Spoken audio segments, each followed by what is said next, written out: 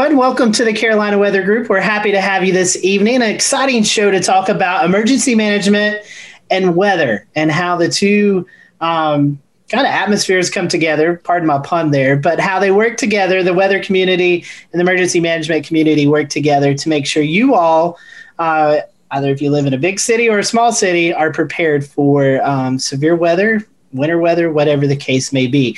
Joining us tonight is a familiar face if you've been a longtime Carolina Weather Group fan, Miss Ashley Morris, Emergency Management Planner for Baltimore County in Baltimore, Maryland. So last we had Ashley on, she was in Texas, so she's moved closer to us.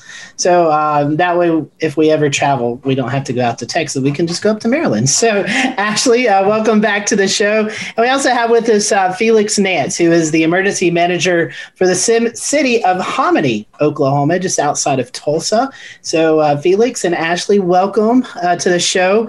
We're going to kind of give you Ashley, I know you've probably already answered this question a long time ago, but we'll give you the opportunity to answer again. It's a question we always start off our shows with. How did you get hooked up into this weather community, emergency management community? What kind of hooked you into wanting to choose this profession? So Ashley, I'll let you start and then we'll let Felix follow up. Sure. So I grew up being infatuated with weather, and really I got stuck in a thunderstorm when I was 6 or 7 years old and really scared. And my dad's friend who was with me, because we were outside, actually taught me how to count the seconds between the lightning and the thunder to kind of try to calm me down because I was just sitting there crying. And so after that, I remember just doing that during every single New Mexico thunderstorm that came around. And I would buy storm books, and I was just fascinated by weather. And so originally I wanted to do meteorology and do National Weather Service forecasting. And I went to Texas Tech University with that intent.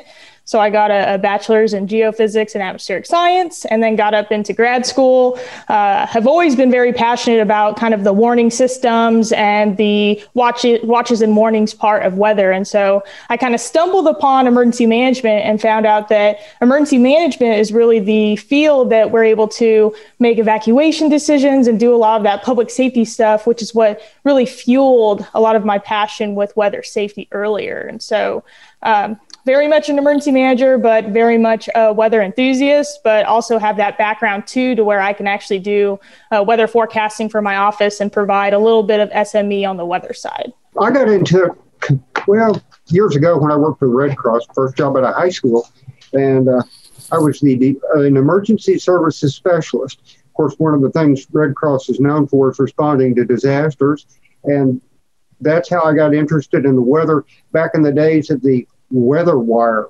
back when weather information came in on a teletype at something like 40 words a minute. So that was back very old school stuff, and it's just stuck. I've stayed with it, been a Skywarn spotter. It's just a natural progression, actually, from that point on. Questions for both of you here. I want to ask exactly what your role is like and your day-to-day life. What is the typical day in the life of an emergency manager? So it kind of depends on your location, your position, and what you're kind of designated to do. So as emergency managers, we're in the art of doing disaster preparedness, response, recovery, and mitigation for either a city, county, state, or the federal through FEMA. So from a local emergency management perspective, I've done 4 years in city and county emergency management. And so ours is very localized and hyper-focused on neighborhoods, communities, and things like that.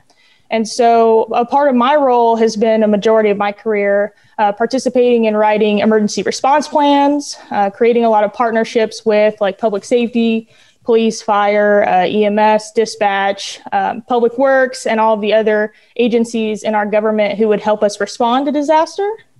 Getting everyone in a room to do disaster scenarios, exercises, things like that. And then doing a lot of community engagement, outreach, messaging, trying to get people to be aware of what our risks are and what we kind of expect of them during disaster. And then a very small amount of our time is usually doing response. Obviously, if we had severe weather coming into the area, if we had a big impactful storm, or like the past entire year where we've been responding to a pandemic or some other kind of thing.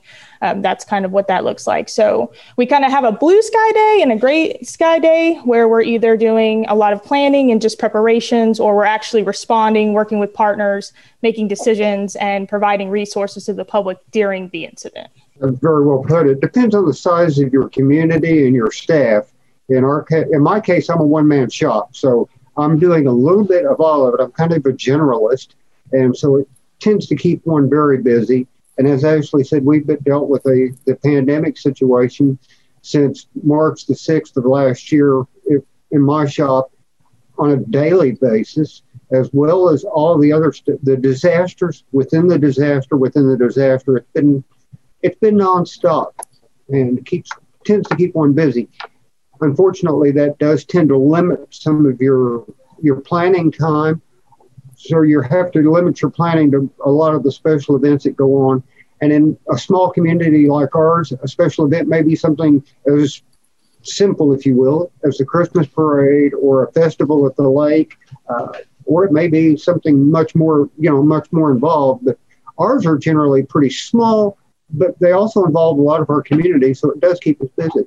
Kind of staying on the topic of, I guess at this point, the differences between being in a more rural area versus being in a bigger city. So you explained you kind of wear a lot of different hats there, Felix, and you're kind of generalist. When a disaster response or emergency response actually happens, can you kind of tell us a little bit more about how that works in those scenarios, who you turn to and the process there? When you're a small community like ours, and let me give you a little quick lay of the land. Osage County is the largest county in the state of Oklahoma, larger than the state of Delaware, 2,400 square miles. We have the County Emergency Management Office. It has a staff of 2. We have the Osage Nation, an Indian tribe, which has a staff of 2, and myself. So basically there's 5 of us in the county. And we kind of work together to make things happen because we can't be everywhere all the time. So it's not terribly uncommon for me to go to another city to assist or to assist the county because of the lay of the land and the lack of personnel. You're dealing with mutual aid situations on a regular basis where you have the county has 57 volunteer fire departments. So you get out on a wildfire, you're making notes of not necessarily just how many trucks, but where they're from. It's a conglomerate affair, and it works pretty well because everybody works together, and that's the key. So you're drilling, you're practicing. The blue sky days are the days you make the big progress because that's when you make the connections. Ashley, can you talk to us a little bit about how that works out kind of in a bigger city scenario? When an actual disaster or emergency happens, how is that delegated? And what's the response like? Yeah, so I'm lucky. I have the background of both. So I came out of a tiny place out in Texas, and then I came over and did 9 months with Fairfax County before I just took this position. And so one of the biggest differences in kind of that would be your resources. So it was exactly what Felix was saying. Resources. Big cities, we have usually a bigger tax base. We usually have better funding, better things like that. And so when you have that, your capacity to respond is a lot bigger. You don't have as many mutual aid needs or community needs. We can usually throw money or resources or whatever we need at it. And so something interesting about Fairfax was that we would have severe weather setups where in Texas, I would be a little concerned. I'd probably kind of do like a light EOC activation, or maybe I would just sit in the EOC just in case we got severe weather. And in Fairfax, you would think you would do that because you have a huge population. But because your police, your fire, and a lot of your public safety is so massive and they have so many resources, it takes a lot for them to get tapped out. So we would have those squall lines with the trees down and stuff, but it wasn't a problem for Fairfax because we have massive amounts of department resources. And so that was something that I had to learn that was a lot different.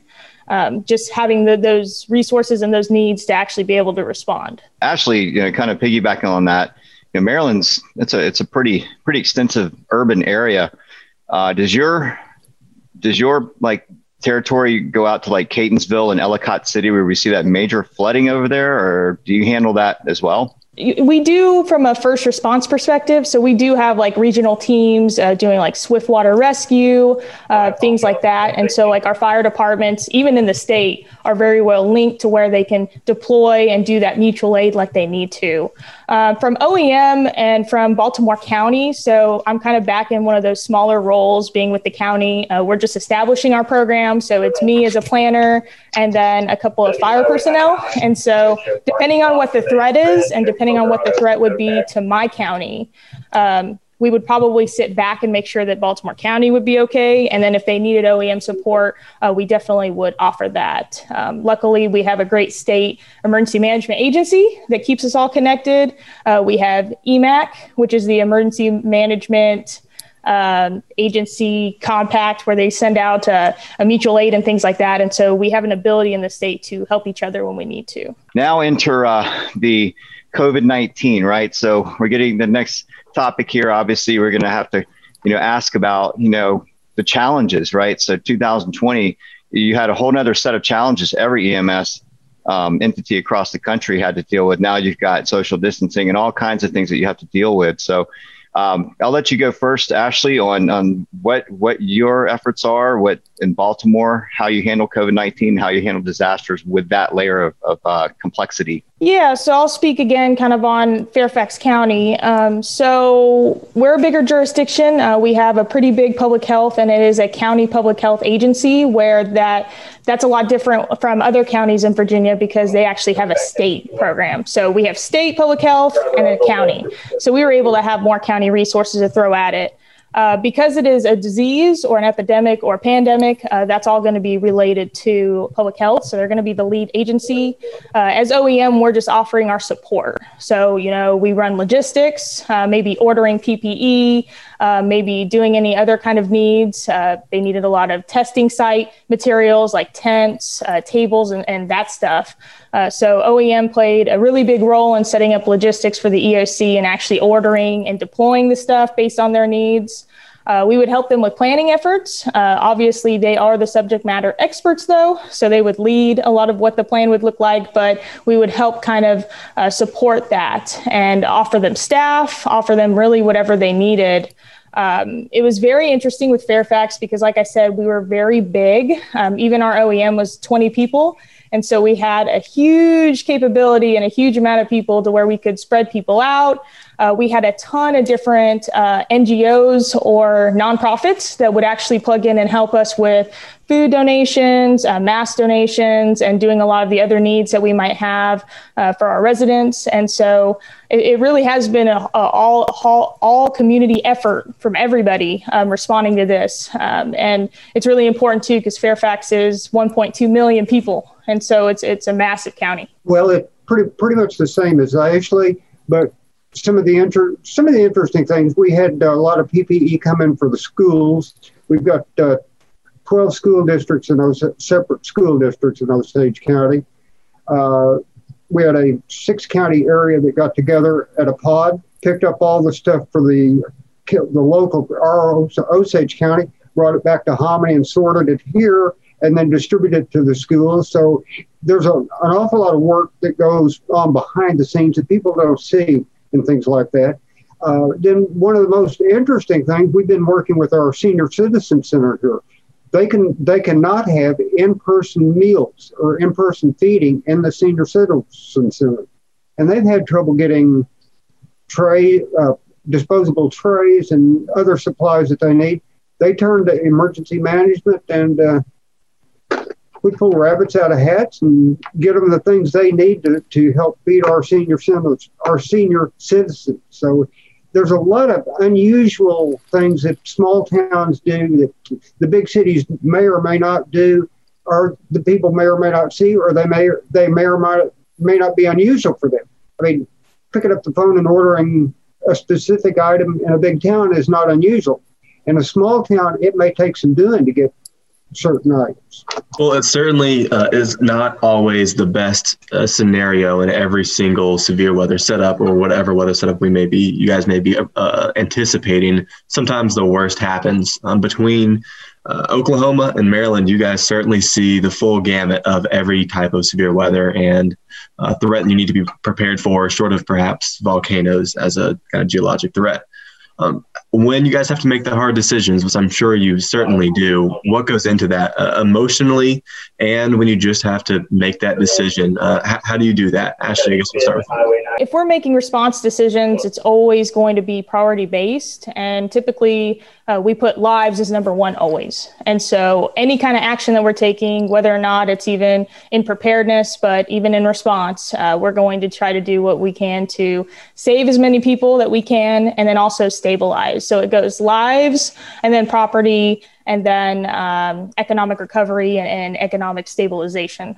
So it is really challenging. I think that there are some situations where, you might be faced with a really tough decision. Like, for instance, a dam. You might have a dam that could break.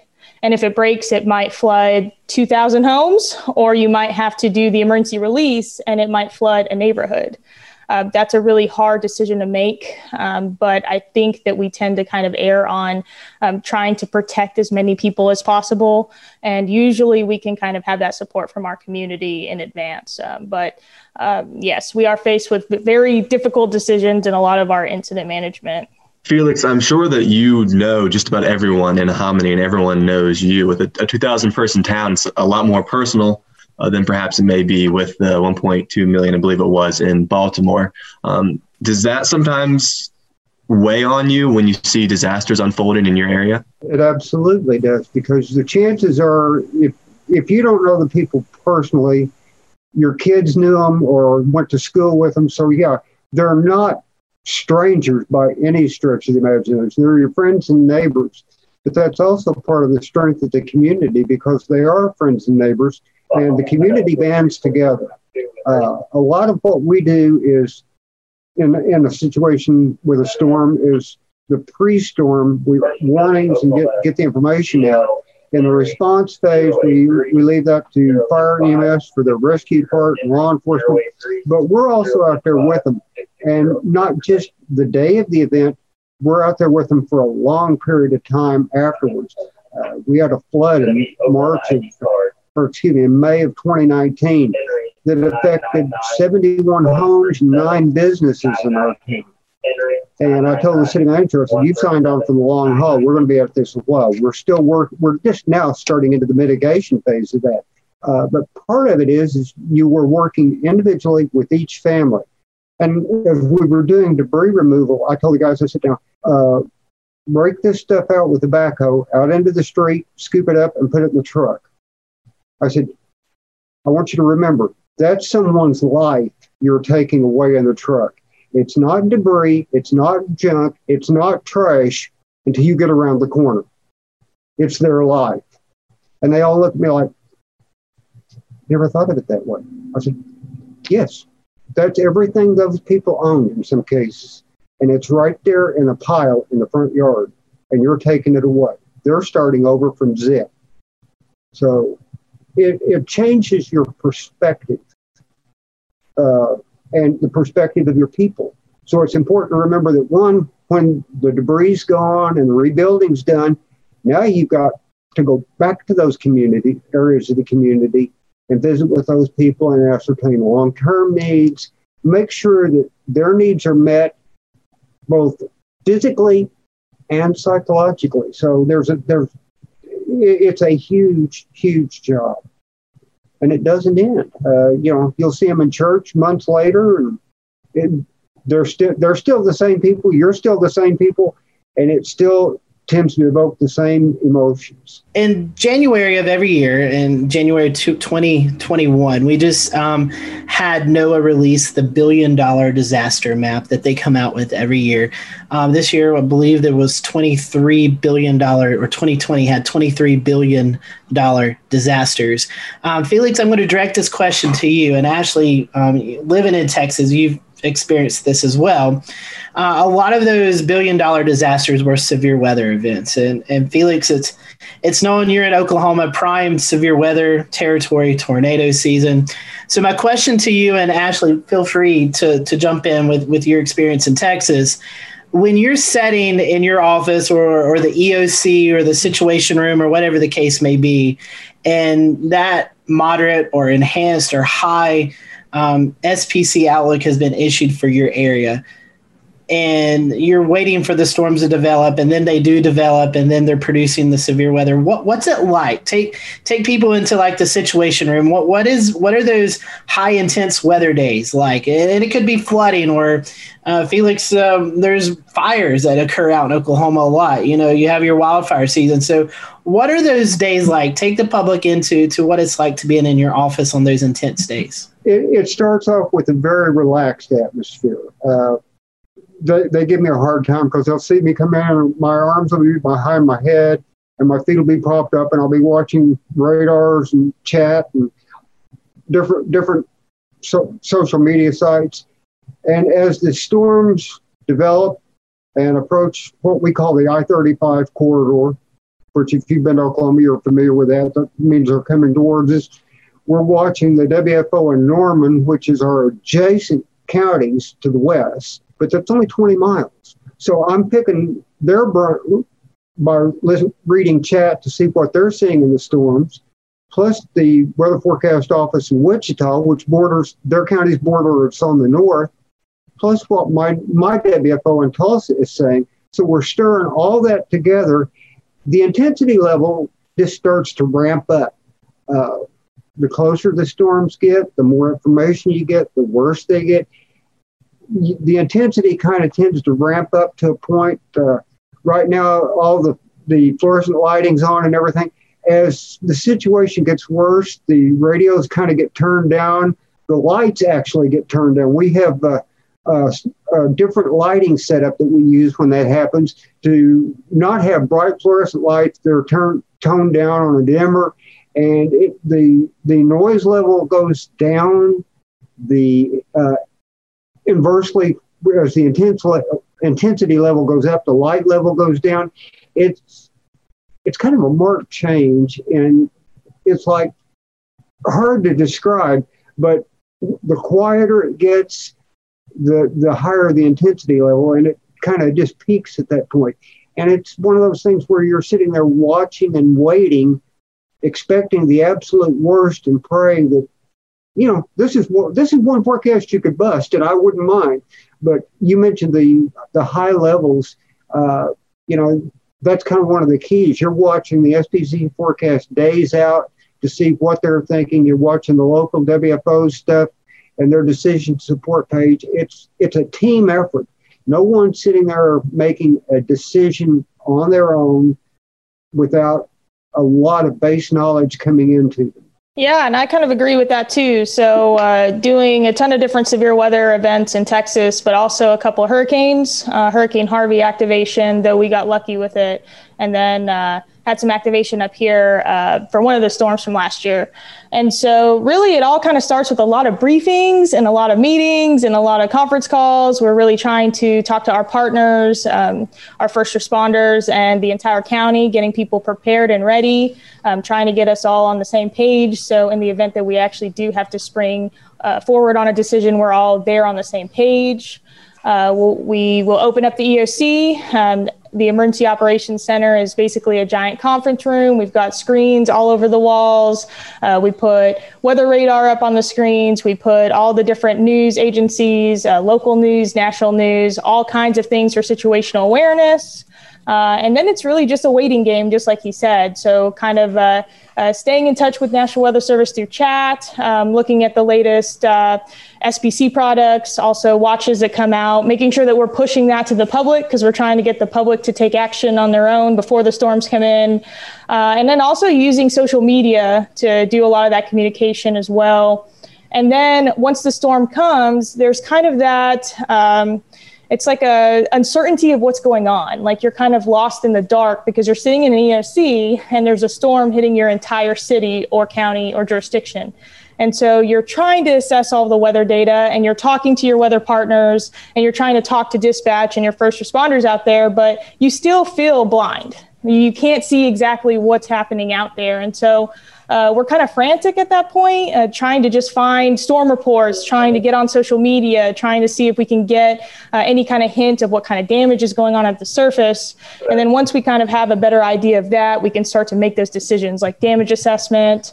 But we had one storm that came in, and we were able to collect all of those storm reports, but we had the media coming up from Austin. And so we had to peg our county PIO to get them prepared for interviews and different things like that. So there is quite a bit of adrenaline that comes with that. And then also somewhat of a lack of certainty of what decisions you're going to be making a short amount of time right after the storms. One of the unusual things about it, we both talked about the physical bricks and sticks EOC. The other side of that coin is as you move into the response mode, someone once asked, "Where's the EOC?" And I said, "Wherever the emergency manager drops the tailgate of his pickup."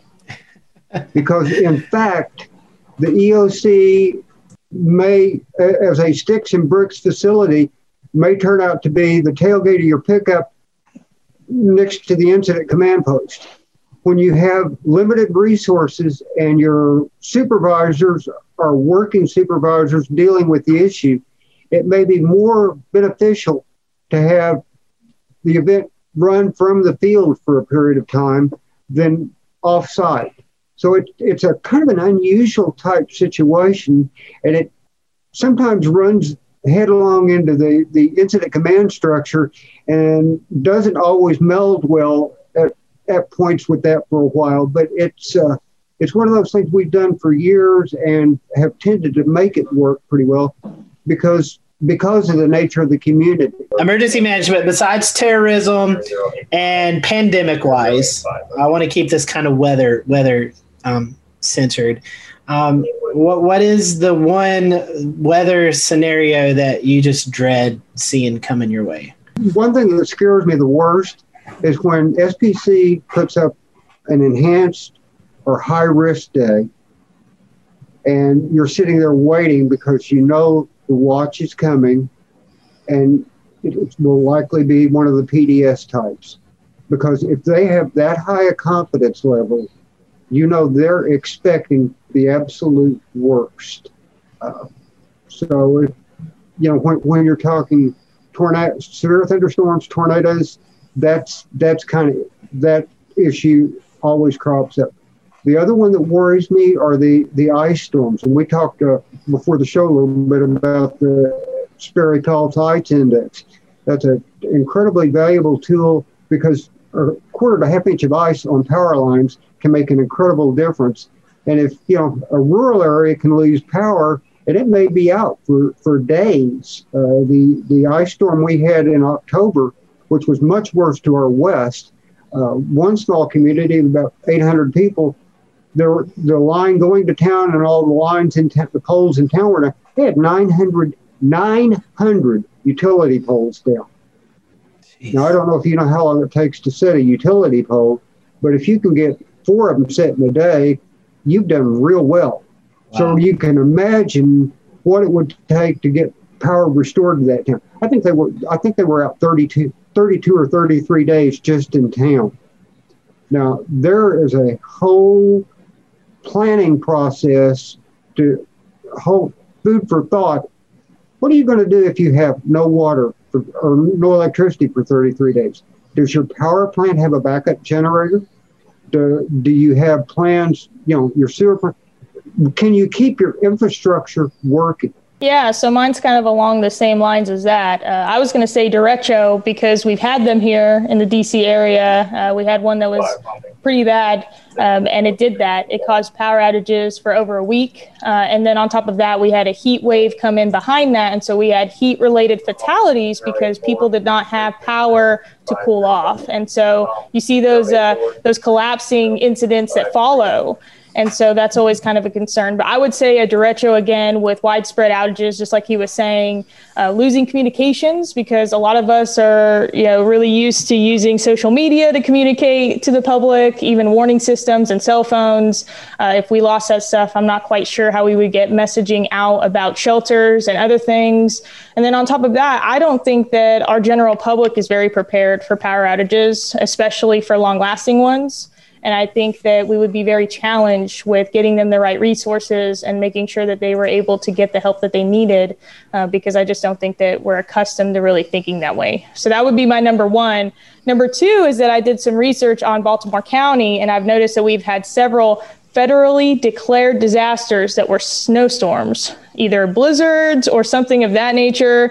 And while I'm from New Mexico up in the mountains and I've seen snow, I've never seen enough snow to cause a federally declared disaster. So I'm very concerned about what that's going to look like. And what's even worse is they're always in January and February. And so I'm sitting here looking at the upcoming month and some of the winter storms, hoping that I can avoid that. So some great information. Felix and Ashley, we certainly appreciate your time. I think our audience will really enjoy seeing the behind the scenes of what all you all are doing to keep us safe on good weather days and bad weather days. So would hate to not give you the opportunity to promote any social media accounts that you all would like to. So Ashley, I'll let you go first. If there's anything you'd like to share or our followers would like to follow you, how can they do that? Sure. I am addicted to Twitter, so you can find me on Twitter as Ashley Morris or at Miss Ashes 92. And I'm also on Twitter at Felix A. Nance. Very cool. Well, it's certainly been a great conversation. Felix, Ashley, thank you for joining us. And thank you all for who are watching tonight. We appreciate it. We will see you next time here on the Carolina Weather Group.